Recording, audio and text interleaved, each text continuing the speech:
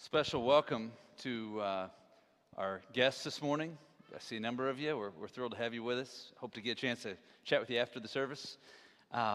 If you are just joining us, we've been, for the last year or so, going through the book of Hebrews, which is written by a guy we call Mystery Man because the author is anonymous. All kinds of theories on who it may be. Some people think Paul, some people think Apollos. Could be someone else that we know not their name, but we have spent the last couple months going through Hebrews chapter 11, which is really kind of this hall of faith. And Mystery Man is taking us back through examples from the Old Testament of men, and we're going to see women. Here in 2 weeks, we're going to look at Rahab, the prostitute, who is a heroine of faith. We've already looked at Sarah, Abraham's wife, a heroine of faith. And so this morning I was thinking about sermon title because we're looking at Moses. And Moses was, if you asked any Jew in the time of Christ, they would have said Moses was the greatest man to ever live, right? He was the hero. And so Mystery Man here is showing us how Moses was a great hero of faith. And when I thought about sermon title, and I thought about Moses's examples of faith in his life, I thought of stepping out. You know, you think about it, Moses had to take a huge metaphorical step of faith when he chose to stand up for the persecuted instead of just continuing on with his life of privilege as an Egyptian, right? So when he identified with the people of God, that was a huge step of faith. And then later, we see a big literal step, right, at the Red Sea. I mean, that might have been the greatest step ever in the Old Testament of faith. So we're going to look at those things this morning because Mystery Man takes us to those very events in the life of Moses. So our sermon title is Step Out in Faith with Moses. And my hope and prayer is that this week, all of us in our daily lives will take steps of faith like Moses did, and we'll join him in his great faith. So we've got 3 points this morning. If you would like, if it helps you, inside your bulletin you'll find a listening guide. It's got the scriptures we're going to be looking at all written out for you, as well as the 3 main points. And our first point is step out of Egypt and identify with Christ. And that's the lion's share of the verses we're going to look at this morning, verses 23 through 27. So let's look back at our text, verse 23. We read that by faith, Moses, when he was born, was hidden for 3 months by his parents because they saw that the child was beautiful and they were not afraid of the king's edict. Now, a little context here might be helpful. In Exodus chapter 1, we read that there was a new Pharaoh who came on the scene, right? You'll remember, of course, that Joseph was the great ruler of Egypt that saved Egypt and was welcomed with his dad and with his brothers and his kids, and this beginning of this small Hebrew clan into a privileged position in Egyptian life. But years later, a Pharaoh came along who did not know Joseph. And instead, he was threatened by this growing people of God in Egypt, and he enslaved them. But the children of Israel still grew in strength, such that he commanded genocide against the male children. And he put out an edict that all male baby boys were to be thrown into the Nile River. By the way, back in that day, there were a lot of crocodiles in the Nile River. Well, you remember the story, well known, of baby Moses, how his mother placed him in a little basket that she made in the reeds of the Nile and stationed his sister to watch, make sure that he was okay, to see what would happen, hoping that he would be adopted, and that very strategy worked. She probably knew that the daughter of Pharaoh went and used to bathe there, and so that very thing happened. The daughter of Pharaoh discovered this baby and saw what a beautiful baby this was and had pity on him and recognized that, yes, this was probably a Hebrew baby, and she adopted this baby, little baby Moses, into her household. And of course, Moses' sister was right there, and so she intervened and suggested a nurse, because a baby needs milk, which happened to be Moses' mother. And so Moses was able to spend time learning of his heritage, even though he grew up within the actual palace of the Pharaoh and grew up as a prince of Egypt.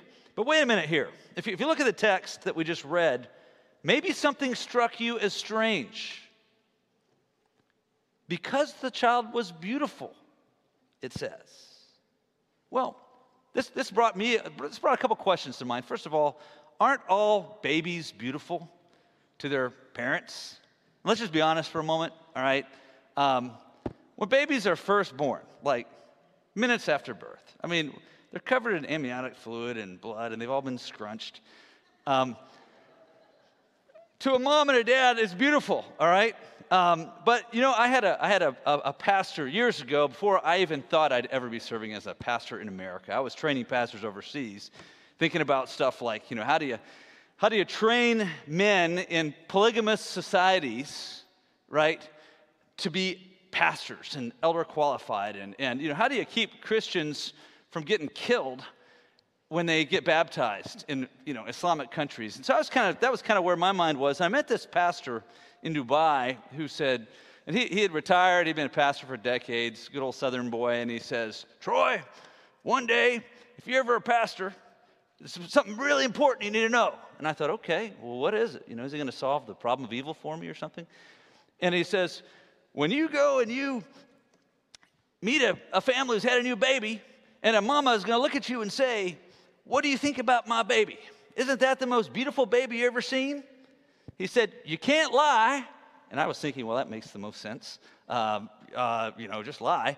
And he says, "What you say is, my, what a baby."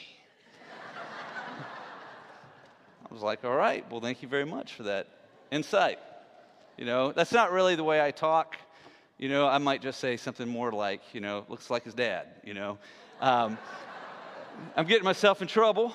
The babies are beautiful after a couple months, right? A couple weeks, you know. Lunsford's got a beautiful baby, 1 month old, absolutely beautiful, cute little kid, was in ABF with us this morning. But you know, all babies are beautiful, so why does it say because the child was beautiful? And then what I really thought when I read this was, well, what if Moses had been an ugly baby? Then what? Would they have just pitched him to the crocodiles? Because the child was beautiful. And you know, I think there's something deeper going on here, okay? I don't think Moses' mom and dad were shallow and were like, oh yeah, this one's cute, let's keep it, all right? There's something going on a little deeper here, I think, with the reference to beauty here of baby Moses. The Greek word here is asteos. Hebrew word is tov. And both words can actually have a wide range of meaning, anything from good to special to beautiful here. And actually, Jewish historians believed that in Moses' case, this word beauty here, that's translated beauty in our ESV here, refers to some kind of mark that God actually gave baby Moses that indicated to his parents that Moses was special, was like anointed, and would actually be a deliverer of his people. Okay? So you go back, even Josephus talks about and again, this is extra biblical, but a vision that his parents had before he was born, and that this was some kind of a mark that would have signified it to his parents such that it would have been an act of faith for them to risk their lives in preserving and protecting and hiding their son. John Calvin wrote, "It seems contrary to the nature of faith that he says that they were induced to do this by the beauty of his form. The parents of Moses were not induced by his beauty to be touched with pity and save him, but there was some sort of mark of excellence to come, engraved on the boy, which gave promise of something out of the ordinary for him." So the ESV, or the NIV, translates that word beauty, no ordinary child. When they saw this was no ordinary child. Stephen, before he was martyred in that famous sermon, referenced this, but notice his words. He says in Acts chapter 7, verse 20, "At this time Moses was born, and he was beautiful in God's sight." So interesting note there. But Moses grows up in Pharaoh's household as a prince of Egypt. And in fact, the Greek construct here could be translated, instead of when he was grown up, when he had become great.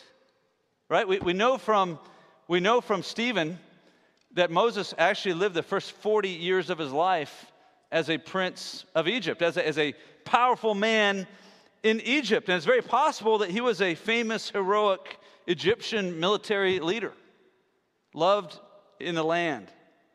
And for sure, being that he grew up in Pharaoh's household and was his adopted grandson, he would have been guaranteed a life of great power and prestige and wealth.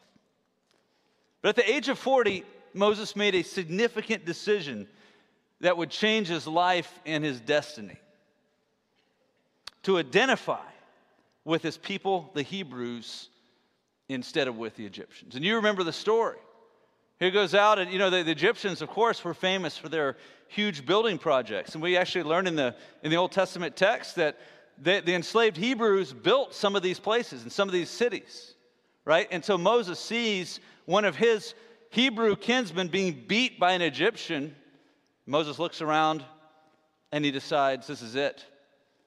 I'm not going to allow nothing to be done about this. And he intervened.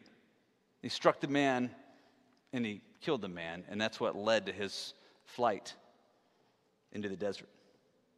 That decision that he made to identify with his people, the Hebrews, reminded me of a scene from a film that maybe some of you have seen called Life is Beautiful. It's actually an Italian film. Roberto Benigni is the director and the chief actor. And the first half of the film, you may think, wow, this guy's just a plain goofball, okay? Because it's kind of almost slapstick comedy. And then you realize, you start seeing undertones of seriousness. And it was a family about a Jewish Italian young man who woos a woman who's out of his league, okay? And just by his humor, basically, he gets her to fall for him, to marry him, to have a child. And so he's a Jew. His son is a Jew. She is not. And so when the Germans take over, this was during the days of the spread of Nazism, they start shipping the Jews off to concentration camp. And there's a scene in the film where you kind of see life is getting harder for them and persecution is picking up. And there's a scene in the film where finally their family is arrested and they're taken off to the train station. And they're being herded onto these boxcars to go off to concentration camp. And so she wasn't home when he was taken and his son was taken. So she runs down to the station and she sees them in the crowd and she says to the Nazis, "That's my family." They said, "Well, you don't need to have any part of this. You're not a Jew." And she chooses to be identified with her husband and her son because she wanted to be with him. She goes to a concentration camp. I won't spoil the ending of the movie for you. But she chose, like Moses, to identify with the persecuted people of God. And out of all the great acts of faith of Moses that we read about in the book of Exodus, it is this choice to identify with the people of God that Mystery Man highlights. So let's look at verse 24 through 27 again together. By faith, Moses, when he was grown up, refused to be called the son of Pharaoh's daughter, choosing rather to be mistreated with the people of God than to enjoy the fleeting pleasures of sin. He considered the reproach of Christ greater wealth than the treasures of Egypt, for he was looking to the reward. By faith he left Egypt, not being afraid of the anger of the king, for he endured as seeing him who is invisible. Now, out of all of that, there's a lot we could unpack. I found verse 26 to be pretty interesting. Because it says, he considered the reproach of Christ greater wealth than the treasures of Egypt, for he was looking to the reward. And I read that and I thought, did Moses know about Jesus? I mean, he did later prophesy in Deuteronomy chapter 18 about a prophet who would come after him who would be greater than him. He wrote, "The Lord your God will raise up for you a prophet like me from among you, your brothers. It is to him you shall listen." So it does seem that later in his life, God had revealed to him some knowledge of a coming Savior, Messiah, a great prophet. But at the age of 40, before he had ever met Yahweh at the burning bush, before he had ever spent hours face-to-face with God in the tent of meeting. Remember that pillar of cloud would actually descend on the tent of meeting? Joshua would stand outside and guard, and Moses alone would go inside and meet face-to-face with God. And you wonder, what all did he learn? Well, we know. I mean, he got the law. He got so much, right? And then later, God revealed the law at Sinai to Moses, right? I mean, Moses had so much special revelation, but back at the age of 40, growing up in Pharaoh's home, having heard some about his heritage from his mom, I'm sure, enough to know that he was a kinsman with the Jews, with this oppressed people of God, did he understand that there was a coming Messiah at that point? Did he have enough revelation? And I think likely not. But Moses stepped out of his life of power and position and wealth, and he identified himself with God's people and with God's promises. And in this way, Moses suffered after the same pattern that Jesus, the Christ, the Messiah, would suffer. So Pastor Kent Hughes kind of explains how and why Mystery Man here would say that Moses was considering the reproach of Christ greater wealth than the treasures of Egypt, for he was looking to the reward. Pastor Hughes writes, when Moses identified with Israel, he was aligning himself with the people whom Jesus Christ had been identified from their inception. He had always been one with his people. Isaiah 63:9 says, in all their afflictions he was afflicted. Thus, Moses' identification with the disgrace of the Messianic people was an identification with Christ. He endured disgrace for the sake of Christ.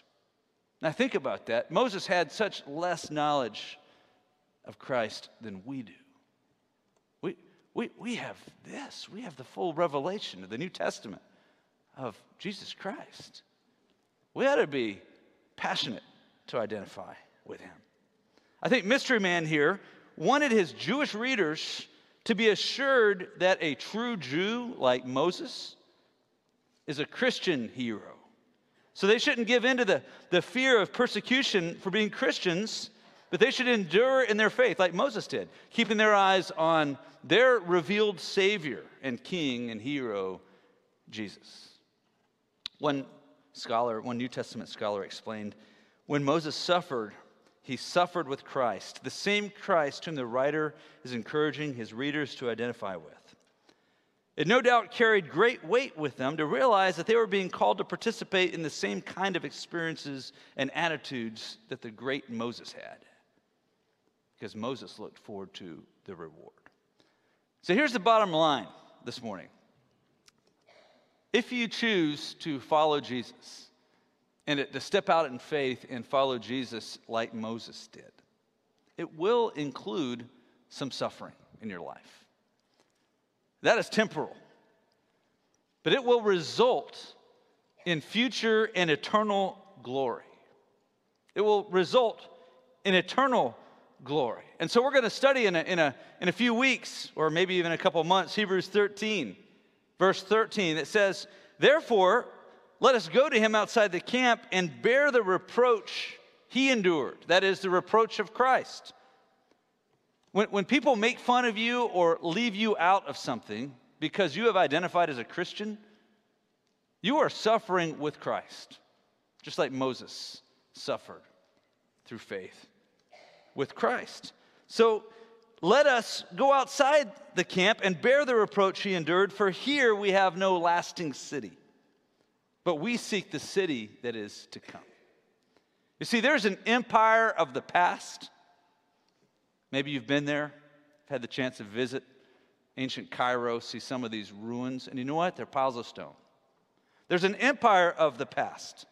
You know what? One day our own civilization is going to be like that as well. It's going to be an empire of the past. And there's a kingdom of the future. There's a city of man, and there's a city of God. And while it would have seemed foolish in the eyes of Moses' Egyptian friends and his family and his culture, When Moses made that decision to identify with the people of God, he was thinking and looking long term. He was looking to the eternal kingdom of God. Moses was looking for a city that will last for eternity, whose builder and maker is God. Remember that Jesus said, "Blessed are those who are persecuted for righteousness' sake, for theirs is the kingdom of heaven." Matthew 5:10. "Blessed are you when others revile you and persecute you and utter all kinds of evil against you falsely on my account. Rejoice and be glad, for your reward is great in heaven. For so they persecuted the prophets who were before you." Paul wrote to his young disciple Timothy in 2 Timothy 3:12 and said, "Indeed, all who desire to live a godly life in Christ Jesus will be persecuted." He didn't say maybe. He said, will. Peter wrote to the church in Rome that was starting to feel the beginnings of what was to become a horrific persecution at the hand of Nero. And he writes to them, "For to this you have been called, because Christ also suffered for you, leaving you an example so that you might follow in his steps." And then he writes, "Beloved, do not be surprised at the fiery trial when it comes upon you to test you, as though something strange were happening to you." Right? Maybe sometimes when things don't go wrong, when people treat us badly, when we don't get that promotion because we've identified ourselves as a Christian maybe, or we haven't been willing to bend and compromise biblical morality. Sometimes we think, oh man, what went wrong? Peter's like, no, something went right. Something went right here, right? You've identified with the sufferings of Jesus. You're doing what you're supposed to do here, right? It's not all about the city of God.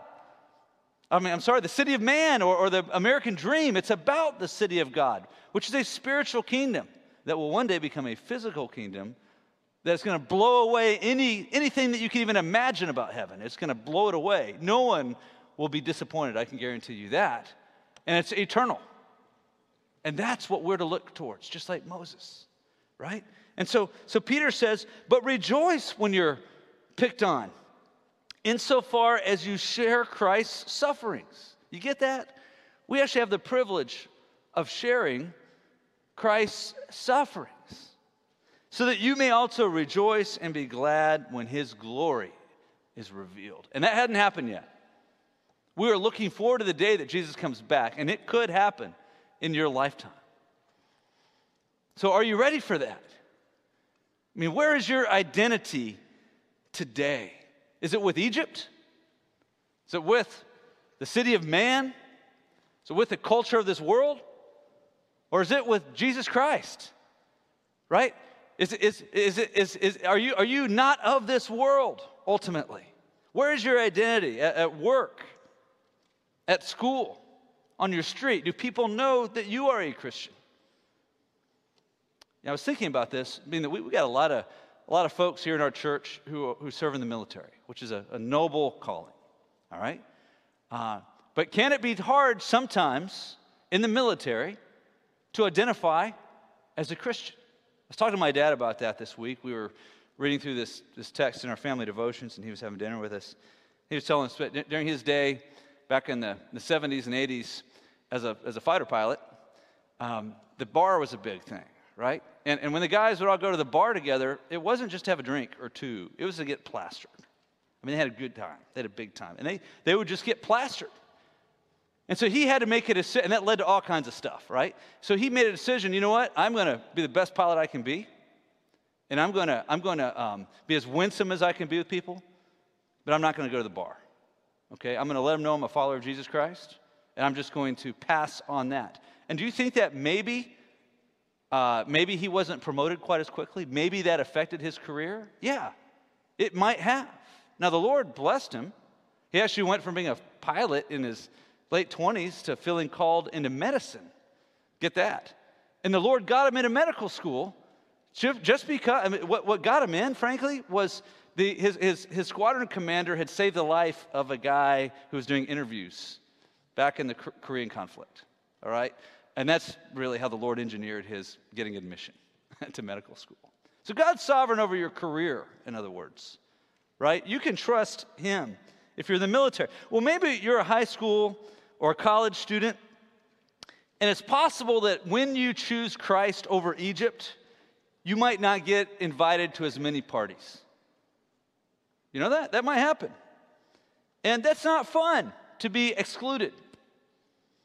But you know what? When fellow students are struggling in their lives, struggling with pressure, thinking about things like suicide, where do you think they're going to go? Who do you think they're going to come to for help? They're going to come to you. And so you can make a difference for eternity in their lives when you choose Christ over Egypt. Well, maybe some of us in this room here are trying to straddle. We're trying to do both, right? We're trying to live in two worlds. There's Christ, maybe you got your foot planted in this kingdom, and you got your foot planted in this kingdom. You know, maybe you dress and even speak a different way when you're with these people than you do with these people. And here's the problem, right? Christ never changes, right? But if you're trying to keep your foot in Egypt as well, that's always changing, right? Playing Twister, you can only do that for so long, and it gets really painful, right? It gets really painful. I'm not going to give you the object lesson right now, but you can just imagine that could really hurt when the two get wider and wider. Well, no one can serve two masters, right? So Joshua said, choose this day whom you're going to serve. God told the Christ wrote the lukewarm church in Laodicea. They weren't hot or cold. They're trying to do both. He said, I wish you were hot or cold, but because you're lukewarm, I'm going to vomit you out of my mouth. So Moses chose to identify with the people of God and with Christ. And his decision did not make his life easier. He spent the next 40 years living as a nomad in the wilderness of Midian until he saw him who is invisible when he met God at the burning bush at Horeb. There God gave him a mission, a purpose, which I'm sure for 40 years Moses was wondering, what is my purpose? I mean, I left prestige, and now I'm just kind of like a shepherd in the wilderness. What is my purpose in life? Well, God gave it to him and gave him a mission to rescue his chosen people, and this was a mission that would change world history. And that leads to our second point, and we'll be briefer here, and that is step out in obedience. We see this illustrated at the institution of the Passover. And you're likely familiar with what happened. Moses goes back to Egypt. God gave him his brother Aaron to be his spokesman, and they march into Pharaoh's court, and they say, let my people go. And both Pharaoh and God hardened Pharaoh's heart, such that it was necessary for 10 plagues, and you're probably familiar with those. Kids, blood, frogs, gnats, flies, death of cattle, boils, hail, locusts, darkness, and finally the death of the firstborn. Now Moses had been telling Pharaoh, let my people go, quite a few times now. But the final plague, death of the firstborn, was going to break him. What struck me, though, when I read the story of the very first Passover this week in Exodus chapter 12, is that this whole festival that was instituted during this state of what you might call a national emergency, okay, getting ready to exit, to leave Egypt without being murdered, right, without genocide happening. I mean, that was a stressful time for the Israelites, right, for the children of Israel. Incredibly stressful time. And so what struck me was that this might not have made a whole lot of sense to Moses or to his people at that time to do this whole Passover thing that God commanded. Raymond Brown wrote, the instructions for the Passover were strange. We're so used to it now. We think, well, this is a big part of history. But at the time, this was a very strange thing. Never been done before, right? The instructions were strange. The demands were costly, a lamb without blemish, and the ritual unprecedented, but they did precisely as they were told. In simple faith, they kept the Passover. They relied on the God who had spoken to them through his servant.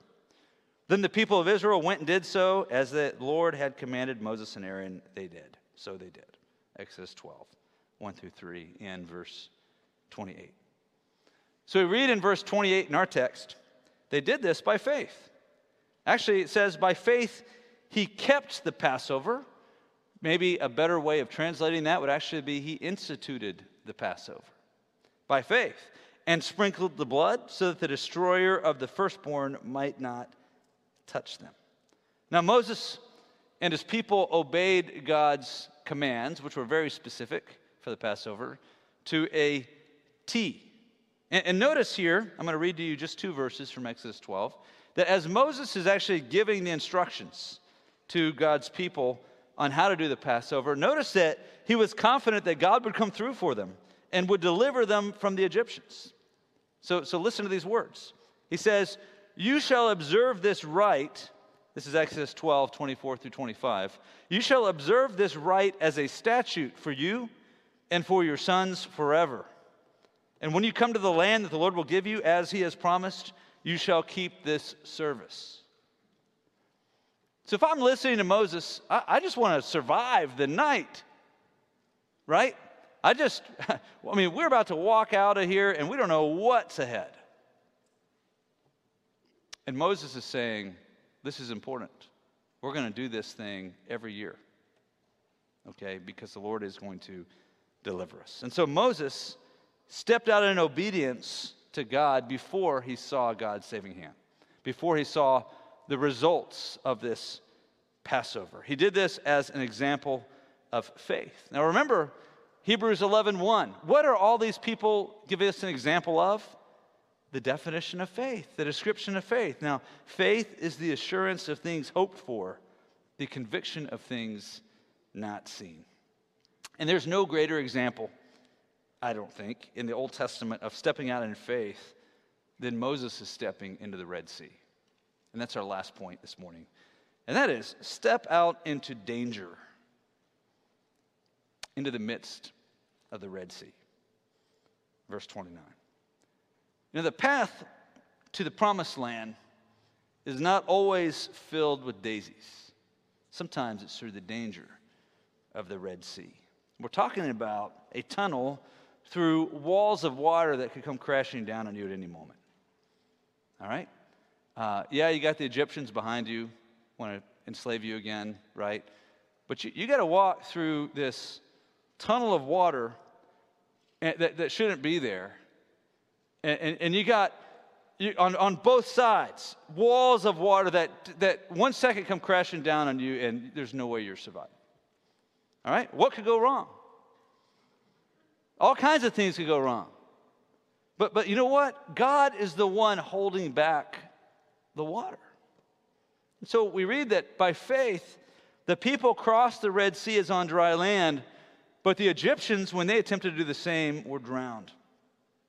Now, one thing I think we see, especially when we go back and we read the story in Exodus, that when we step out in faith, there's an opportunity for spiritual leadership. You know what? Guess what? The children of Israel were not initially thrilled about the prospect of stepping out into danger. Okay, in fact, it's almost a stretch when you read here, by faith the people crossed the Red Sea, because they complained and grumbled and whined. But you know what? Eventually, they changed. Their hearts changed to that of faith because they did take that step into danger. And they crossed the Red Sea. But look with me for a moment back into Exodus chapter 14. Here's what happened, right? Moses and the children of Israel are camping next to the Red Sea when the Egyptians changed their minds. Several days had gone by, and Pharaoh and his men changed their minds, and they come out with all their military power. And they're planning on killing and enslaving, bringing back those that don't feel like killing to be slaves once again. And you can be sure that the plight would have been worse of the Jews. And so they see this army coming, and they forget about all that God had done. And they said to Moses, "Is it because there are no graves in Egypt that you have taken us away to die in the wilderness? What have you done to us in bringing us out of Egypt? Is not this what we said to you in Egypt? Leave us alone, that we may serve the Egyptians? For it would have been better for us to serve the Egyptians than to die in the wilderness." people are fickle, right? Leading is not easy. But true faith influences others to action. And so here's how Moses responded. And Moses said to the people, "Fear not, stand firm, and see the salvation of the Lord, which he will work for you today. For the Egyptians whom you see today, you will never see again. The Lord will fight for you, and you have only to be silent." I mean, Moses could have been lynched by the people, but he stood firm in danger by faith and inspired others to action, and the people followed him. They did step out in faith with Moses. And so here's the application for you. When we step out in faith with our lives, it will influence others. I remember being a senior in high school. I remember being a junior in high school. Okay, some of you are juniors in high school this morning. And my junior year of high school, I wasn't walking by faith. I was, you know what I was doing? I was trying to straddle two worlds. And then the Lord changed my heart my senior year. And I stepped out in faith. And I remember not being invited to certain places and things. I had been invited before. But you know what? People followed. It made a difference in people's lives. And God can use you, whether you're a senior in high school, senior in college, whether you're in the military, whether you're an elementary school student, right? Whether you're a neighbor. When you step out in faith and you identify yourself with Christ, it's going to make a difference. People are going to follow. Some people are going to reject you. Some people are going to feel threatened by you. They're not going to like it, right? But some people are going to follow. And that can make a difference for eternity. As we land the plane this morning, let's think for a moment about Moses' identity, right? The very last verses of Deuteronomy say this. Deuteronomy chapter 34, verses 10 through 12. "There has not arisen a prophet since in Israel like Moses, whom the Lord knew face to face. None like him for all the signs and the wonders that the Lord sent him to do in the land of Egypt, to Pharaoh and to all his servants and to all his land, and for all the mighty power and all the great deeds of terror that Moses did in the sight of all Israel." To the Jews, he was the greatest hero of the Old Testament. He was the greatest of the prophets. And when we look at world history, Moses is a famous character of world history. You will find statues in marble of Moses in the famous places all around the world. From the Sistine Chapel to the inside of the wall of the United States Capitol, statues of Moses. Everyone knows his name. But think about this. If he hadn't stepped out of his comfort zone in Egypt, right, into danger, identifying with the people of God, turning his back on wealth and power and prestige that was temporal, had he not done that, none of us would have known his name. In fact, none of us really knows the name of the Pharaoh, unless you're like an Egyptologist, okay? None of us knows the name of the Pharaoh of his day, right? Maybe we could dig and maybe somewhere find an inscription somewhere with Moses' name on it at the Egyptian Museum. Maybe. I don't even think that would happen, all right? But we know Moses' name because he stepped out in faith. He rejected Egypt. He chose the kingdom of Christ. And when you step out in faith with Moses, it's going to likely mean that life is going to get more complicated, a little bit more difficult. But you are now able to make a difference for eternity.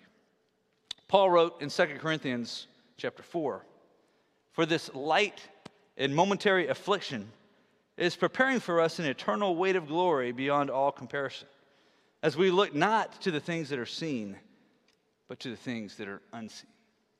Let's pray together. Heavenly Father, as we think of your servant Moses, as we think about his faith in identifying with Christ, his willingness to walk into danger, and his faith of obedience.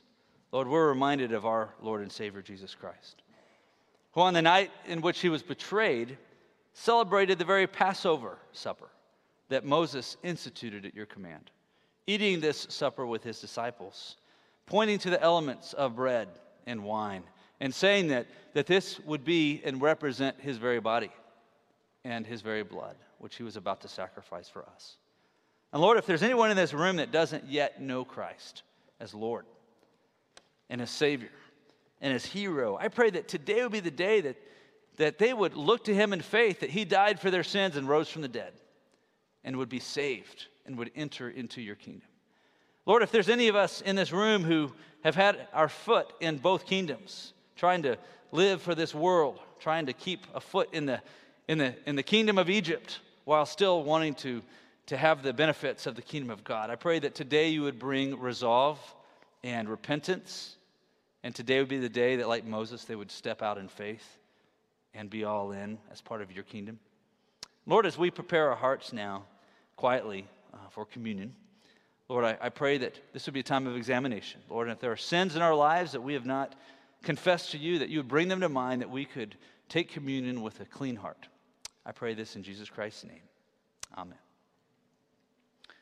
You know, the Passover pointed to Jesus.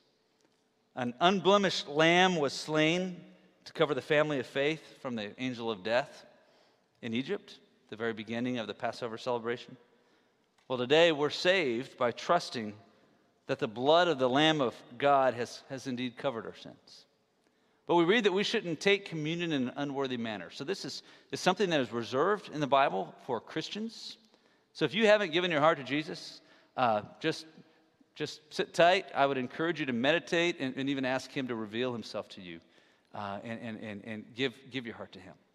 If you are a Christian, we're called to not take this in an unworthy manner. So now's a chance just to quietly meditate and pray. And if the Lord brings something to your mind that you haven't confessed, now's a good time to confess.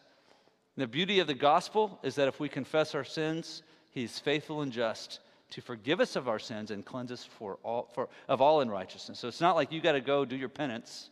Christ has done that for you, right? In a moment like that, you can be made right with him through faith. So just confess it to him. We're going to listen to some music while we examine ourselves and while we meditate on him, and then we'll sing a song reflecting, and then at the appropriate time, I will lead us through a time of communion. If you need the elements, we have some of those out in the foyer over on side tables. If you slipped in without grabbing one of these, feel free to run out there and grab one of those. So let's take some time to reflect, pray, and prepare our hearts.